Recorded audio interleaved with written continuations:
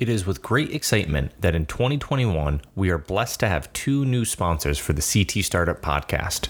One of those sponsors is CT Next, an organization each one of our hosts, as well as many of our guests and listeners, have had the opportunity and pleasure of interacting with. I'm going to let Glendolyn Thames, Deputy Commissioner of the DCD and founding Executive Director of CT Next, explain what CT Next does for early stage businesses here in Connecticut.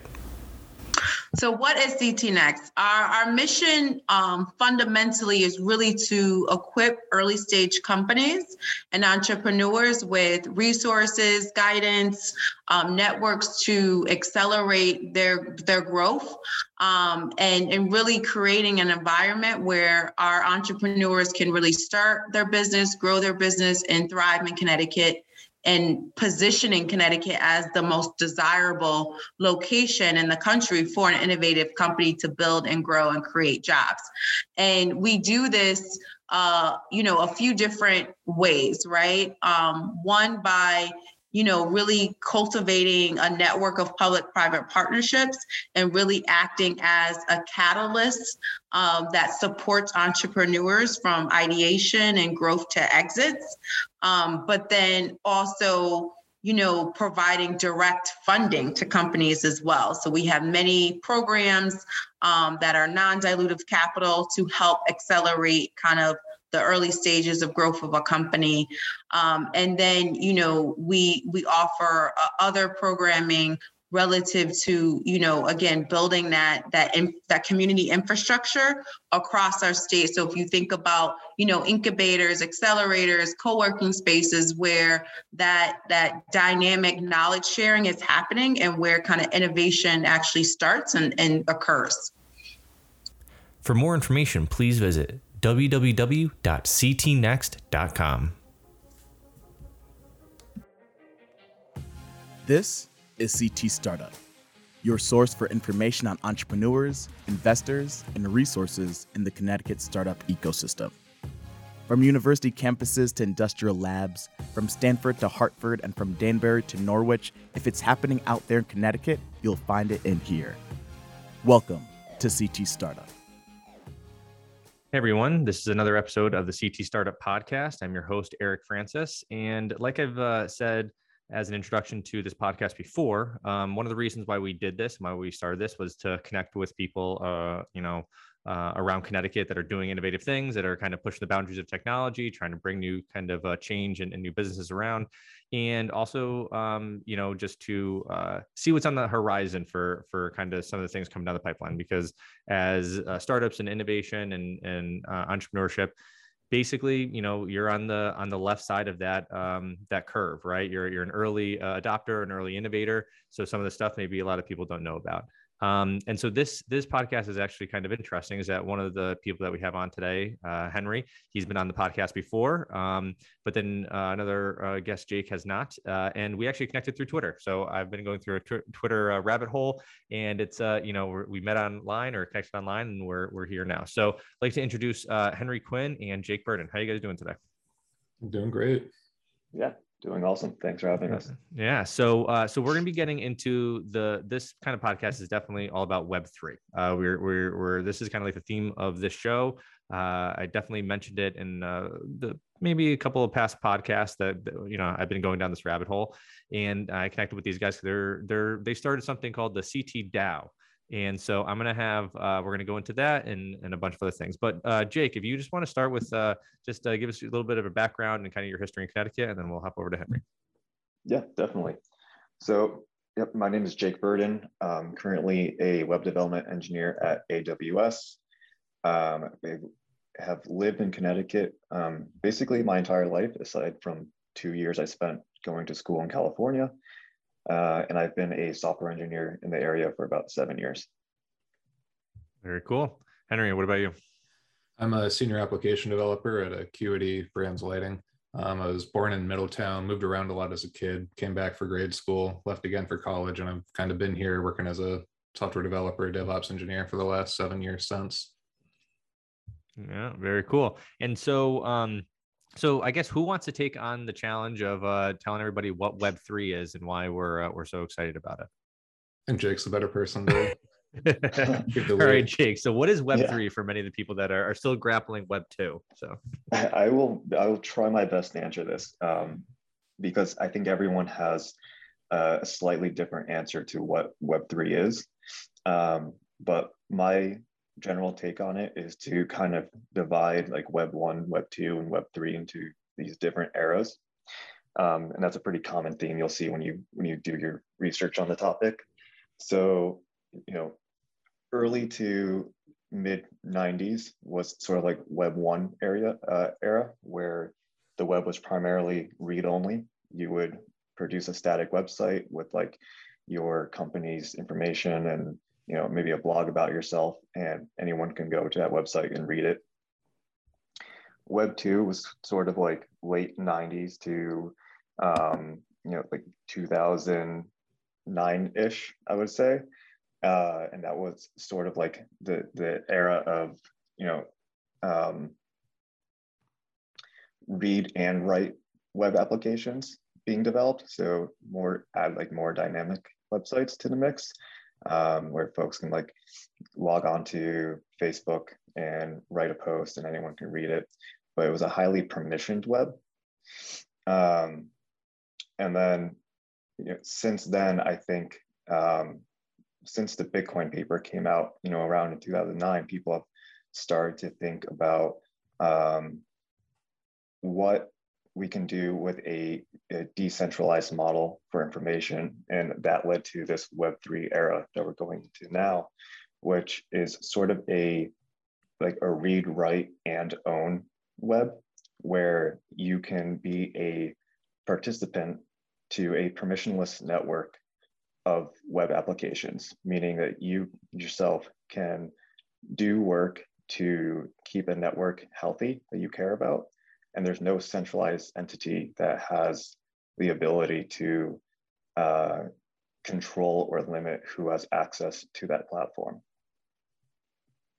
All right. So cryptocurrency is a part of Web3, right? It's just one aspect of it. And there's DeFi, then there's NFTs, then there's what else? Like what else is like the kind of the some of the terms that people might have heard of? We've been seeing games pop up with a play to earn model, where just playing the game, you can earn tokens you can sell on a secondary marketplace to make some sort of money to pay rent, buy food, whatever. My biggest interests lately have been decentralized autonomous organizations, or DAOs, where everyone who's part of a group, kind of like if you took New Haven IO and like made a separate group the way that Jake and I did, everyone who's part of that group can own a token that identifies them as a part owner of the group. So everyone collectively can kind of decide what they want to do, what kind of projects they want to build, how they want to make changes to the structure of everything. We're just seeing a lot of unique web experiences pop up that just aren't able to be powered by Web 2 technologies. Mm-hmm. And the big thing about that is like the ownership, right? Because you have an ownership stake in something, or you have a governance stake in something that by holding a certain, again, the NFT side of things is right, the non-fungible token, is that gives you kind of recognition that you own something, or you own a piece, or you have the ability to govern in a certain organization, right?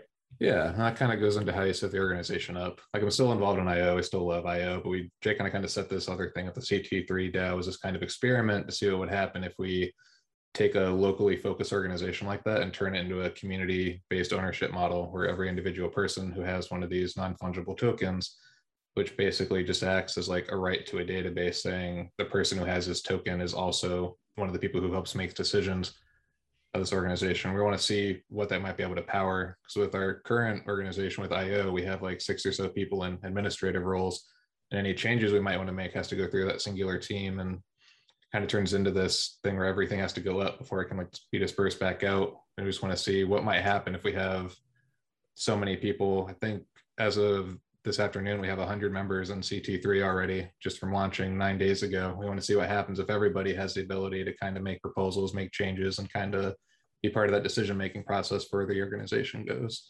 Mm-hmm. So to just give just a little background, New Haven IO is what? Because I know, so I'll have to remember the exact episode, but it was probably about 50 episodes ago about now. But like, what is New Haven IO? So New Haven IO started as like 12 or 13 different organizations in New Haven about 12 years ago, different groups for Ruby, JavaScript, Python. It was a lot of different calendars to keep track of, a lot of different groups and Slacks and IRC channels. A few people decided that's kind of silly. Let's pull it all together, make one group, just have this one big community for all the technologically minded people in New Haven to connect together, have a single calendar for events, just one thing to keep track of.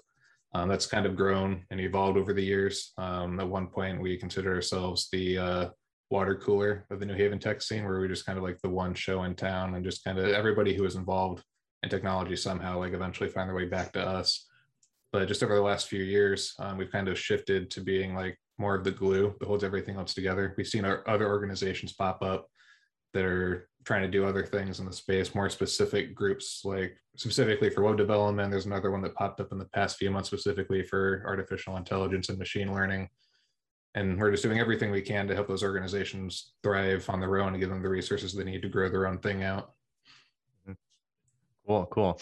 So I guess, Jake, I'll go back to you for maybe the kind of the definition kind of side of things. So I guess so a DAO, right? So the decentralized autonomous organization, those do they have to be kind of, I don't know if powered is the right word, but like NFTs, are those like, are DAOs and NFTs kind of like they have to go together, or they go together in a sense of for the access kind of the utility kind of side of the DAO? Is that the case? And like, and can you explain what an NFT is? Because I know I'm going to butcher it. Yeah, sure. Definitely. So first, definitely, before I go into this, I want to also just back up. I said that the Bitcoin paper came out in 2009. I just did a quick fact check to myself, and it was actually 2008. So just want to make sure I got that fact clear. Appreciate that. But, yeah. So NFT. So NFT. It basically just means a unique token. It's a non-fungible token.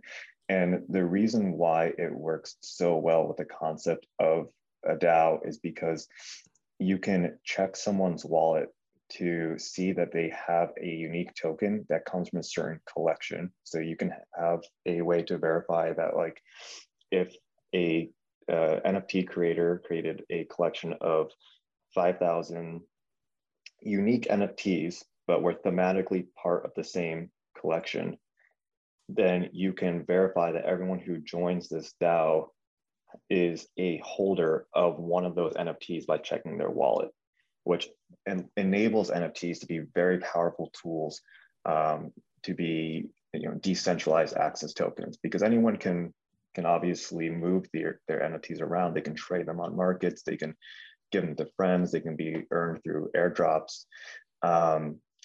But they work a bit better than something other ways that you could think of for allowing membership to a group. One might be a more centralized list. Maybe like you have to have a allow list that's hosted on a server somewhere, and someone has to authenticate through that. And now you have a central point of failure. Or maybe any certain type of non-NFT token holder could also join a DAO. But since the token itself will always share the same address as everyone else, there's no way to really differentiate two different wallets that are holding the same token unless they're NFTs. So like a Ethereum or a Bitcoin, that's a fungible token, right? And so that's exactly, one where you can one Bitcoin is the same as another Bitcoin, right? Exactly, yeah. But if you and I have two unique NFTs, just happen to be part of the same collection, maybe the art piece that's associated with it will have some sort of thematic similarity, like the Bored Ape Yacht Clubs, where your ape and my ape could look different in the art piece, but they're both recognizably part of the same theme, and the tokens themselves come from the same collection. This way, if you and I were to join a DAO that required having those tokens, it would be easy for the creators of that DAO to use some sort of program to verify that you and I both hold these Bored Ape Yacht Club NFTs. Mm-hmm.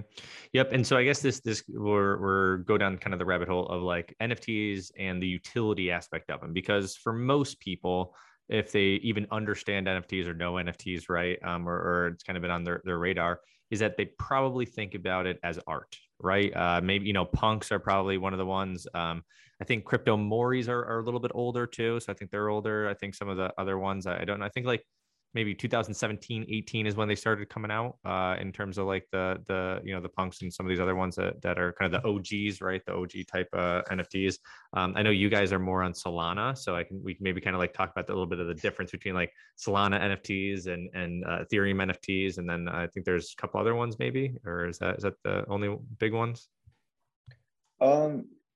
I've seen NFTs on a lot of chains. So, definitely Solana and Ethereum are big, but there's even folks that are building or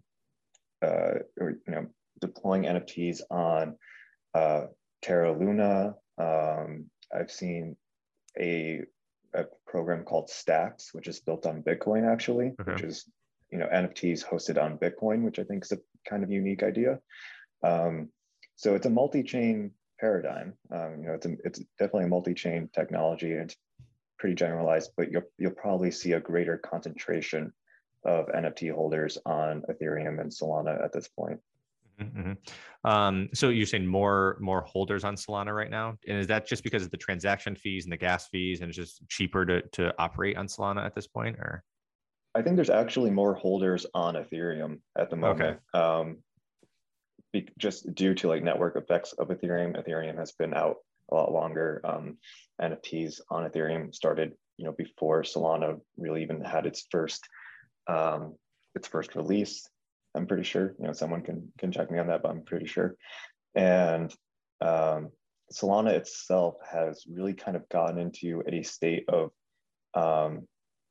getting users and having usable NFT platforms for people to acquire NFTs from.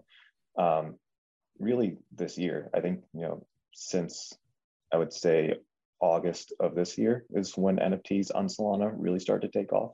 So it's still fairly new, but I do think that the low transaction fees and the speed of the platform itself has been attracting people at a very quick rate of change.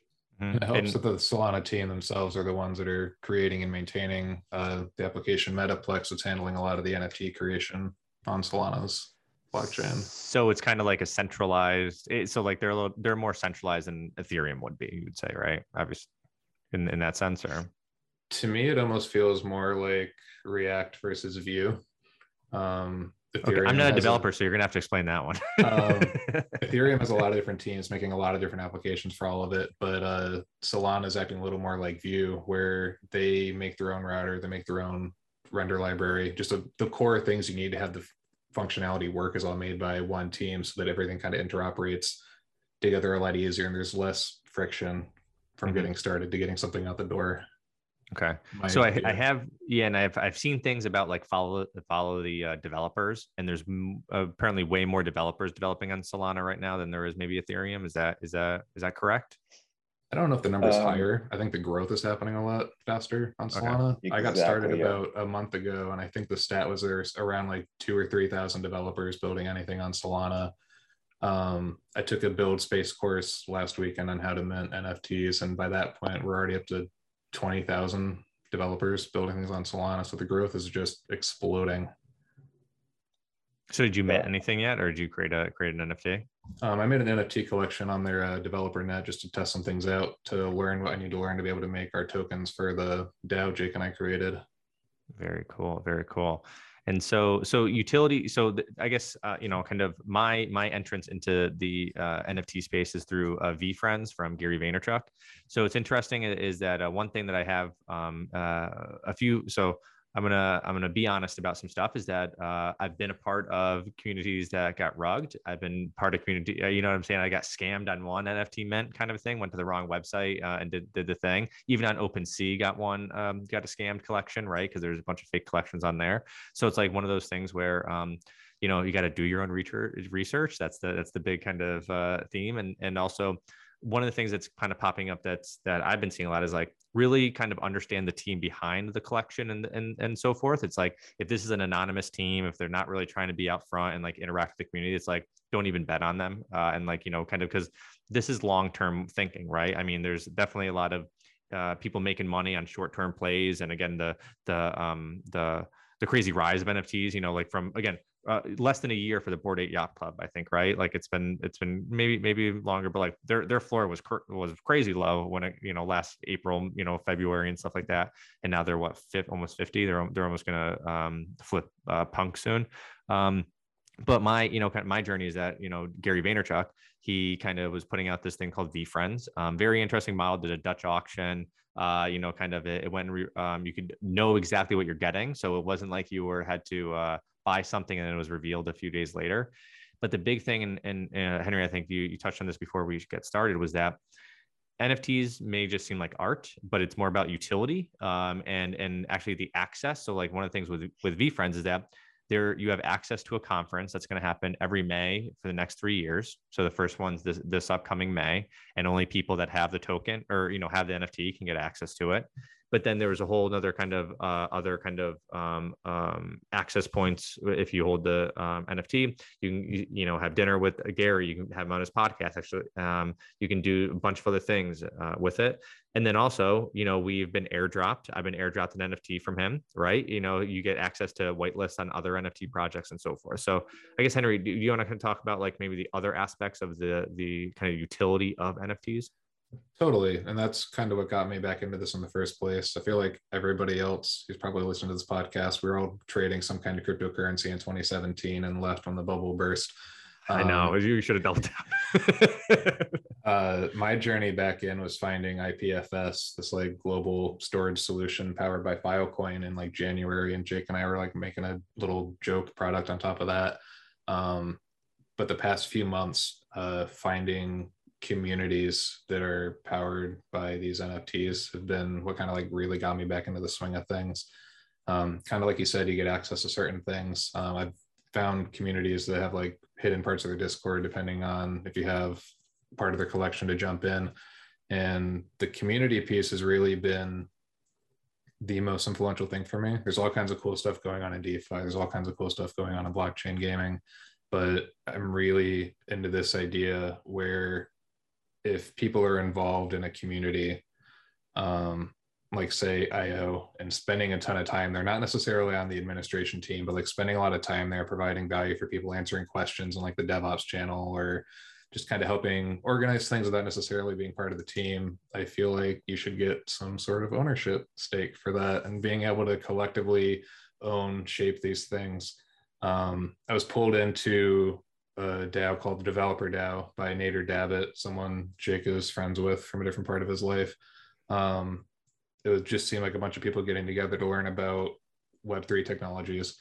And I just happened to have enough Ethereum left in my wallet from 2017 to be able to like mint one of these when it was happening. So I bought one, dove in, met a ton of people working on really cool stuff, and they just split everybody off into guilds. Everybody's working on different things, and they're collectively working towards building this global community of people all learning these technologies from each other that you need this coin to access. And that's kind of where Jake and I had this joke about like, when are we going to turn IO into a DAO? People in IO kind of got tired of some of us talking about blockchain stuff and leaking in other channels. So we decided just like bite the bullet, set up a Discord, build a Twitter account, and actually make the thing happen where we need to mint the tokens first, but we're like building this community for people in Connecticut to learn about Web3. We want to pull anybody in, whether you're building applications on Solana, Avalanche, Ethereum, whatever, or if you just kind of have a passing interest in NFTs and want to learn how the back end works. We want to give these tokens out for free. We want you to be part of the actual organization. Anybody who wants to be a part of it with ties to the general Connecticut-ish area, we want you to come in, learn with us, and feel like you're earning something back for all the time you're spending with us and learning and turning around and teaching people behind you about the things you're learning as you go. Mm-hmm. It's the community aspect is wild right now. Like these Discords are incredible. Some with some of them, it's like hard to keep up. I mean, like how many do you guys have in the Discord? You said 100? 101 as of 100 minutes ago, I think. That's like manageable to have conversations with, but there's like ones that are just, they go so fast. And again, it's almost like you almost want to be in different channels and not in like the general. But I was not in one Discord before May, and I probably am in 20 at this point. And like I'm taking ones away, and obviously I'm not. But a lot of interesting stuff happens in there, and you're meeting a lot of people. And again, it's the community aspect of web 2 is interesting, is that a lot of these huge companies got built off the backs of the communities, right?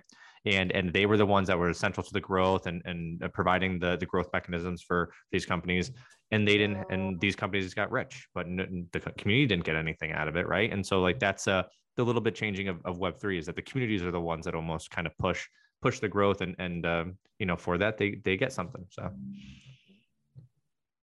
yeah, and I think I've been seeing some DAOs, create some interesting models to help give back to the members who participate in elevating the growth of their communities. One DAO that I'm part of is called Monkey DAO on Solana.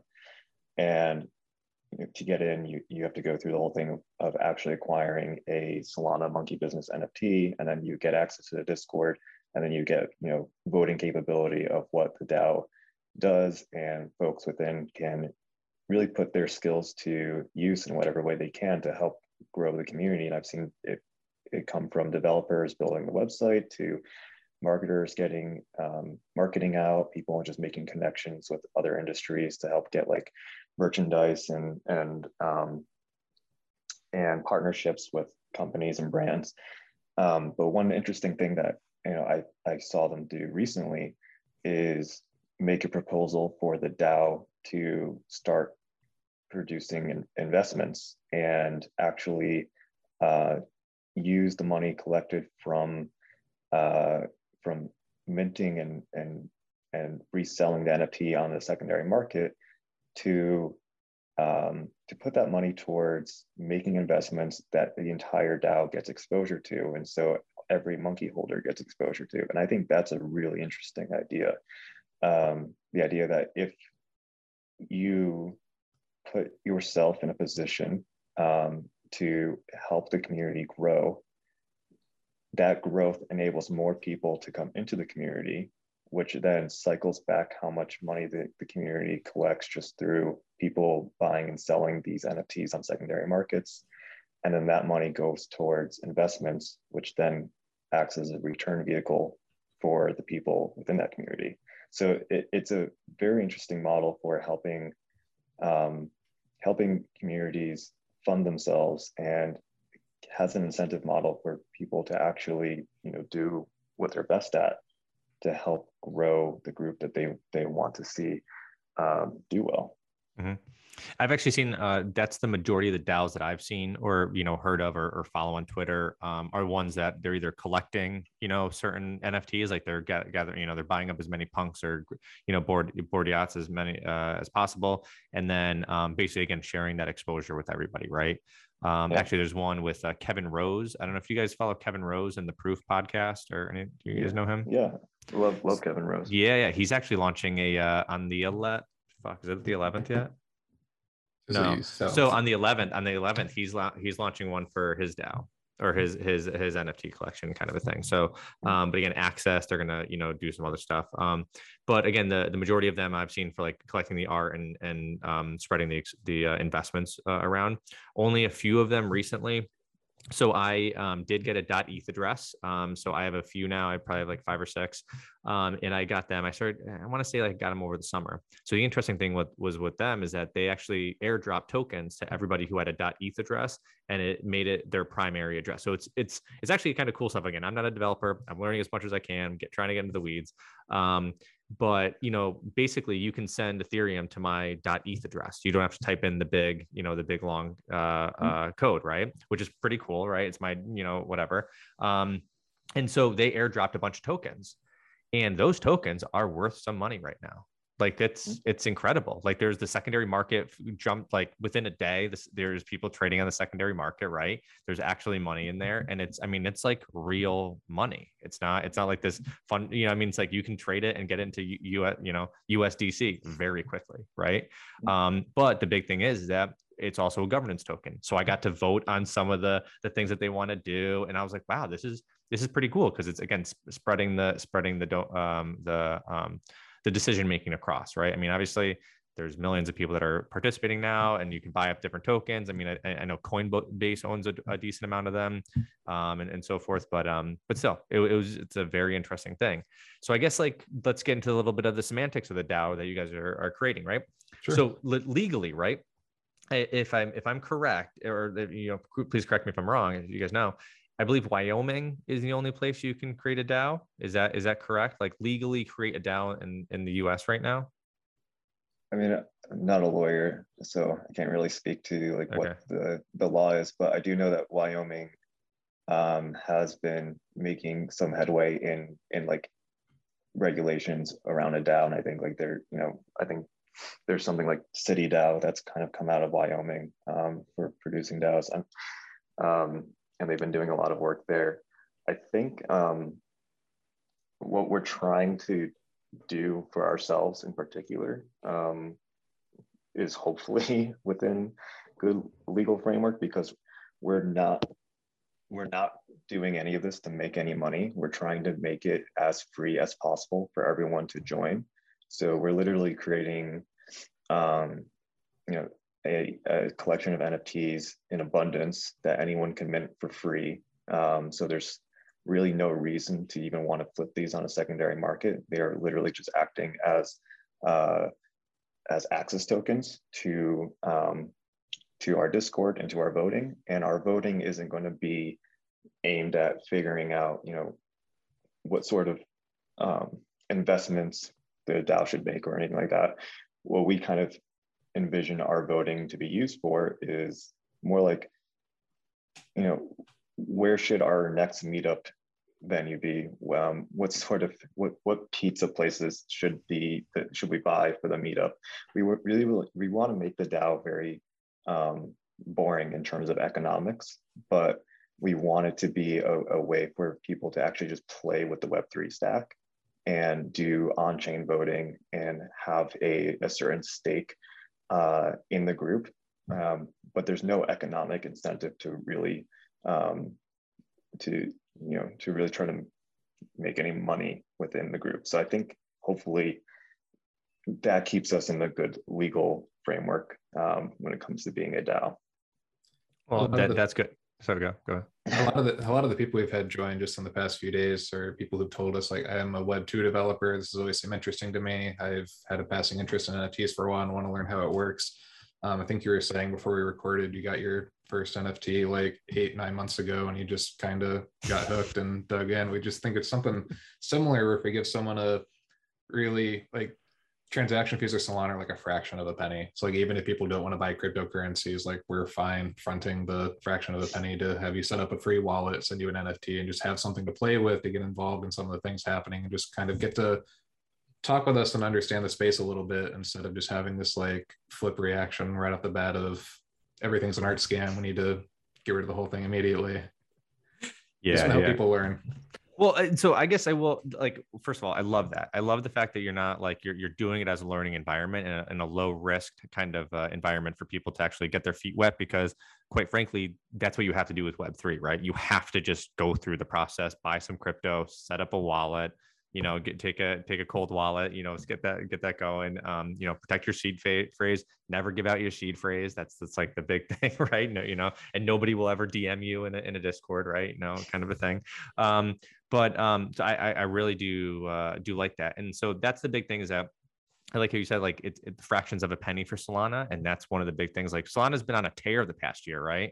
Like, isn't it? It's like been going nuts. Like I've listened to a few podcasts of like billionaires that have been made out of the Solana at this point because of it. But yeah, I mean, price action wise, it has been pretty extreme. I think earlier this year, it was $20 and it went up to like $250 just about a month ago. And I know folks who got in at about $1.30. So it has been high returns for a lot of folks. But yeah, I think one thing we really try to focus on with CT3 DAO in general is that it's not really a way to make a quick buck. It's a learning environment to come in and understand just what this sort of web technology can do, and see things past the smoke and mirrors and the marketing scams out there and the meme coins and dog coins, and just try to see what this sort of technology can actually enable. And I think Henry and I believe that it's really interesting what we can do with this technology. And we want to try to frame the conversation away from just being a way to make money very quickly. However, there is a trading channel within the Discord that I'm pretty active in. So if anyone is actually interested in trading, that is a channel that I am pretty active in. Yeah, we will definitely be posting the link, the Discord invite, for the podcast and everything. And again, there is, and I think you both agree, is like there is real money to be made in this, like legitimately, not in like trading and doing this kind of like flip kind of like life, and also for the artist standpoint. So I know you kind of get on, we all been see these art projects that are just, again, scams, or we see people get rugged and all this kind of stuff. And so the thing is, though, for an artist, this is a phenomenal way to own your IP, own your tracks, own your art. And then also, here's the big kicker, get potential royalties off the sale when somebody flips your stuff, right? Yeah. Or if they have, again, I've one of the people that I pulled into, one of my business partners, I pulled him into the NFT rabbit hole as well. And he was looking at a comedy show that was going to be released as an NFT, and only X amount of, copies were released, and then you could flip it or something like that, or, an album that gets released, or again, an art collection, right? So it's, regenerative art that's being made that's very cool. So, there is legitimate reasons why this is awesome for artists, right? And musicians, and even potentially, a lot of other type of, I guess you can say arts type kind of, or like, artisanal type of ventures. 100%. Yeah. So I think that one of the qualities of, a permissionless, decentralized environment is that you get 100x the downside and 100x the upside. So you're going to have an amplification of scammers and ruggers, but you're also going to have a massive amplification of artists who can now, make a good living doing what they're very talented at. Artists who can create projects that lead to massive donations. I've seen a 14-year-old artist raise, I think, about $1 million for donations to like a beluga whale conservation fund by making NFT art of beluga whales.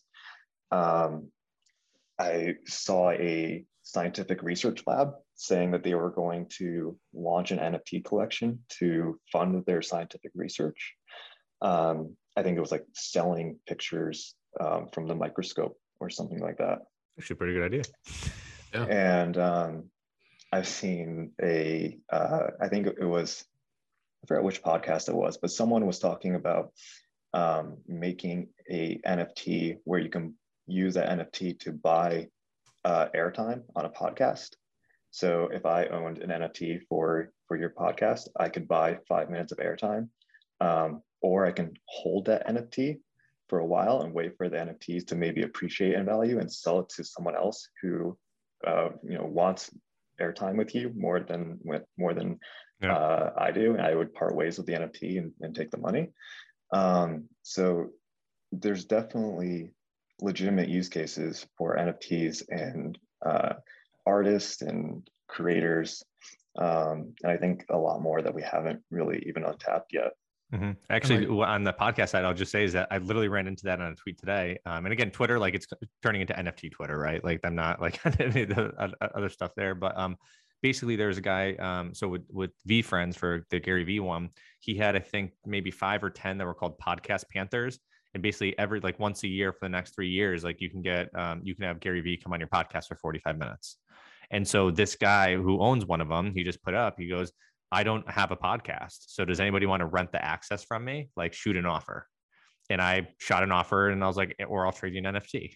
like I'll like do something like that, love to get him on here and talk about, kind of what he's gone through, because, and also, I mean, his, talk about the royalties to sell his, I think it's like a 10% cut on it. Right.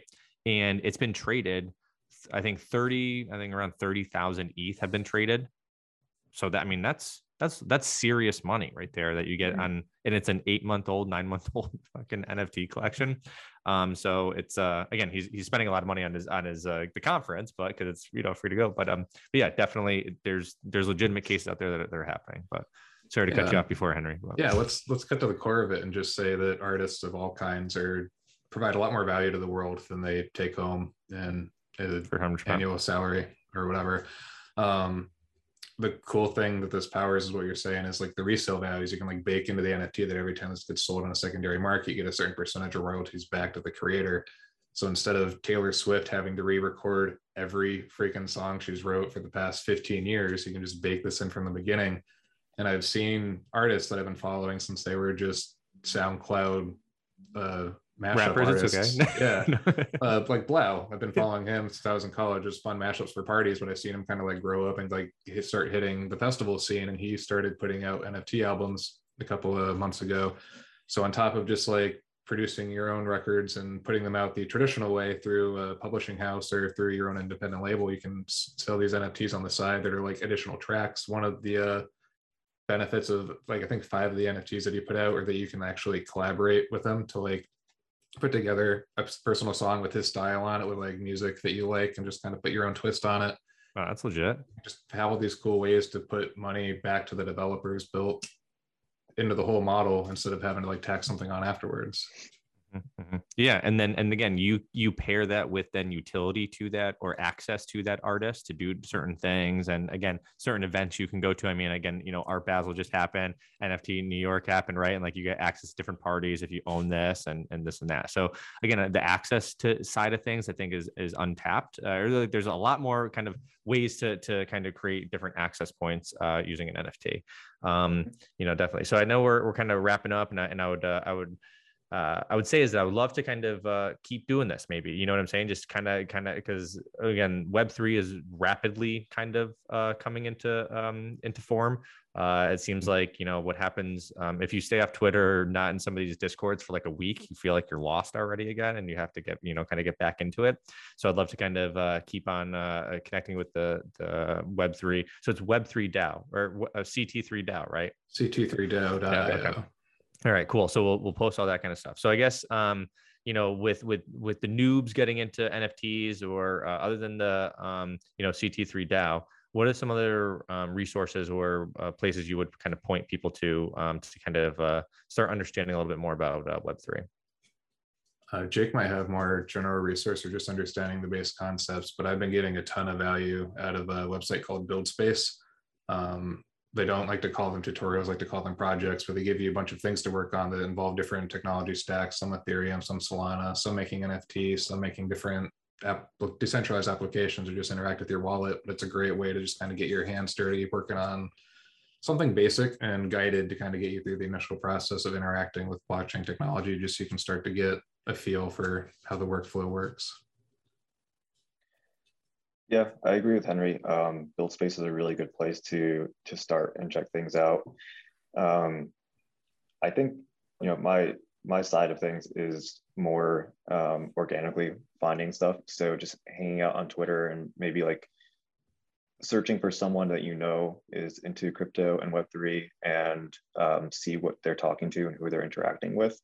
Join the Discords that you start to see people posting, and go through the channels and look for the project that's really interesting to you, and join that Discord. And I'm fairly certain that if you just kind of start participating and being active in the Discord, more learning happens, and more people start to kind of get to know you, and you build like this group of internet friends, and that's how you start to learn a whole bunch. You can start asking questions and poking around with new tools as they come out. Mm-hmm. I would second that. Definitely getting into the Discord. You have to get into it. If an NFT collection doesn't have a Discord, it might be a scam, or something. Even the good scam ones that have Discords now and act pretty legit. But do your own research. You'll find out there's a lingo. Definitely tell people good morning when you get onto Twitter, and good night. Because then they'll really know that you're into it. But guys, like I said, Web3 for me has been kind of the hobby, has been something that, I spend my time late at night kind of going down the rabbit hole, again, getting into the Discords, connecting with people. And so I'm really excited for it. I definitely want to have more conversations around this. So would love any introductions, any other people you think we should be talking to. And again, would love to continue the conversation. Maybe you guys have you on every once a month, because you never know, you could be up to 1,000 in a month, and the organic growth, right? So I don't know, any last words for you guys? All I would say is that please come learn with us. We're trying to be an open community, just people trying to learn what they can and turning around and teaching people what else is happening. And we have crypto companies moving to Connecticut. We have a very big one coming to Stamford very soon. So this is only going to keep growing in the state that we're in. So it's could be helpful to start learning this stuff now. Mm-hmm. Yep. Grayscale and Digital Currencies Group are going to be in Stanford. Grayscale is already there. They're the subsidiary. Digital Currencies Group, I believe, is the parent company, and they are officially moving to Stanford. And yeah, I think one note that I kind of want to leave off on is if you're very new to the space, you're jumping in. I follow the phrase "don't mint loosely," meaning if you see a new project that pops up on Twitter and it's like, "Hey, mint just started. It's going to sell out in 2 minutes." Don't just hop in and spend money on that NFT right away. It could not be a legitimate project, and it's definitely better to kind of, as we've said multiple times on this episode, do your own research and figure out who's behind it. I'm only saying this because I want everyone to have a positive experience as they get into the world of NFTs. Yeah, I think like entrepreneurship though too is like sometimes you got to fail and you got to like it has to sting kind of a thing. Because I'll straight up say is that actually is following people definitely on Twitter. I'm gonna second both of that and just try to find some people that you're into, follow their thread, right? Just get in there and try to like see what they're talking about. There's this one Kevin Rose, again we just talked about him a minute ago.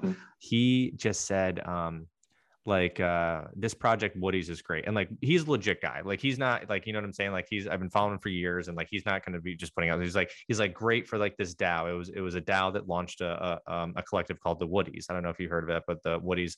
And so I went to the Mint website and I could mint, right? And I'm like, oh my god, yes, I can mint. And it was like 0.06 ETH or something, and I had to transfer ETH from Coinbase. So I had to go through to MetaMask, right? Do the whole thing. And so I did that. And by the time I did that and I tried to mint, it was sold out, like just sold out, you know, like if it hits Twitter, then whatever, sold out. So then I quickly went to OpenSea to find it, right? And I just went to OpenSea Woody's collection, and there were some that already posted, right? And so I like, and it was a little bit above the mint price. It was whatever. And I was like, okay, I'm going to buy it. Fuck it. Like, I'll buy it, right? And that was a scam. You know what I'm saying? Like I bought it and it was like, I came back later that day and they're like, oh, join the Discord, went to the Discord, and then went to the link in the Discord, which is, again, every Discord is going to have the official links page, right? Only go to those links, you know, these collections. Went to that one, and they were all mint passports, and there was no reveals, right? And went back the next day, and that OpenSea collection was gone, right? And it was done. So it sucks, but it's, you know, you felt it, and then you learn from that, and you don't make that mistake again. But you know, sometimes you got to learn the hard way. But I think that you know, that's a thing that you see a lot when doing any sort of like economic transactions, is sometimes you kind of have to mess up a bit to you know, really learn from the experience. But yeah, I would say, you know, just because a celebrity is sharing something, or is even, you know, even if it's a very well-known celebrity, you know, an actor or a singer sharing a project, there's been times where I've seen, you know, some music artists launch a NFT collection and it turned out to be a rug. Yeah, I would say find, you know, high integrity teams that are behind the projects, teams that are actively doing good for the community, and maybe trying to do more than just make money off of their NFT collection. And there's a higher probability that NFT project is actually going to be there for the long run and not just be a rug. The NFT should be an addition to the community, not just the whole thing, in my opinion. Yeah, no, I mean, long-term thinking too is definitely a big thing. You know, any short-term thinking is just like a red flag. And again, if they're not willing to interact with the community and like show who they are, and, you know, kind of be open about who they are, I've also seen many a times where, on Twitter, they're just like calling out people like that person was part of this rug, this person was part of that rug. Don't talk to that person. Right. So, I think it's all in all, I've had a good experience even with those things. And honestly, the Woody's collection, I bought a few more, and it's been great. And they've the roadmaps, right? Everyone has a roadmap, and you guys have a roadmap too. And those are the things where you want to see people just progress, right? It's like, each day, each month, they're progressing down their roadmap and hitting the milestones that they talked about. So, but again, we'll do this again because I know we're coming up on time. Thank you very much, guys. It was nice meeting you again. Jake, nice to meet you. And Henry, it was good having a chat with you again. So, and everybody else, thank you for listening, and we'll talk to you later. Thanks for having us, Eric. When starting a podcast, one step in the journey is landing a sponsorship. And in 2021, CT Startup is thankful to have two sponsors. One of those sponsors is Connecticut Innovations, or as some people know it, CI, an organization that has been a key player in turning Connecticut into a hub for innovation. In 2020, Bloomberg ranked Connecticut as the fourth most innovative economy in the country. And CI is one of those organizations here in Connecticut that can take credit for that ranking. CI is Connecticut's strategic venture capital arm and is the leading source of financing and ongoing support for innovative growing companies. By offering equity investments, strategic guidance, and introductions to valuable partners, they are enabling promising businesses to thrive. For more information on how Connecticut Innovations can work with your company, please visit their website, www.ctinnovations.com. Thank you for listening to CT Startup. More Connecticut startup news, information, and events can be found at ctstartup.com. The weekly episodes of this podcast can be downloaded from iTunes, Google Play, Stitcher, and ctstartup.com. See you next week.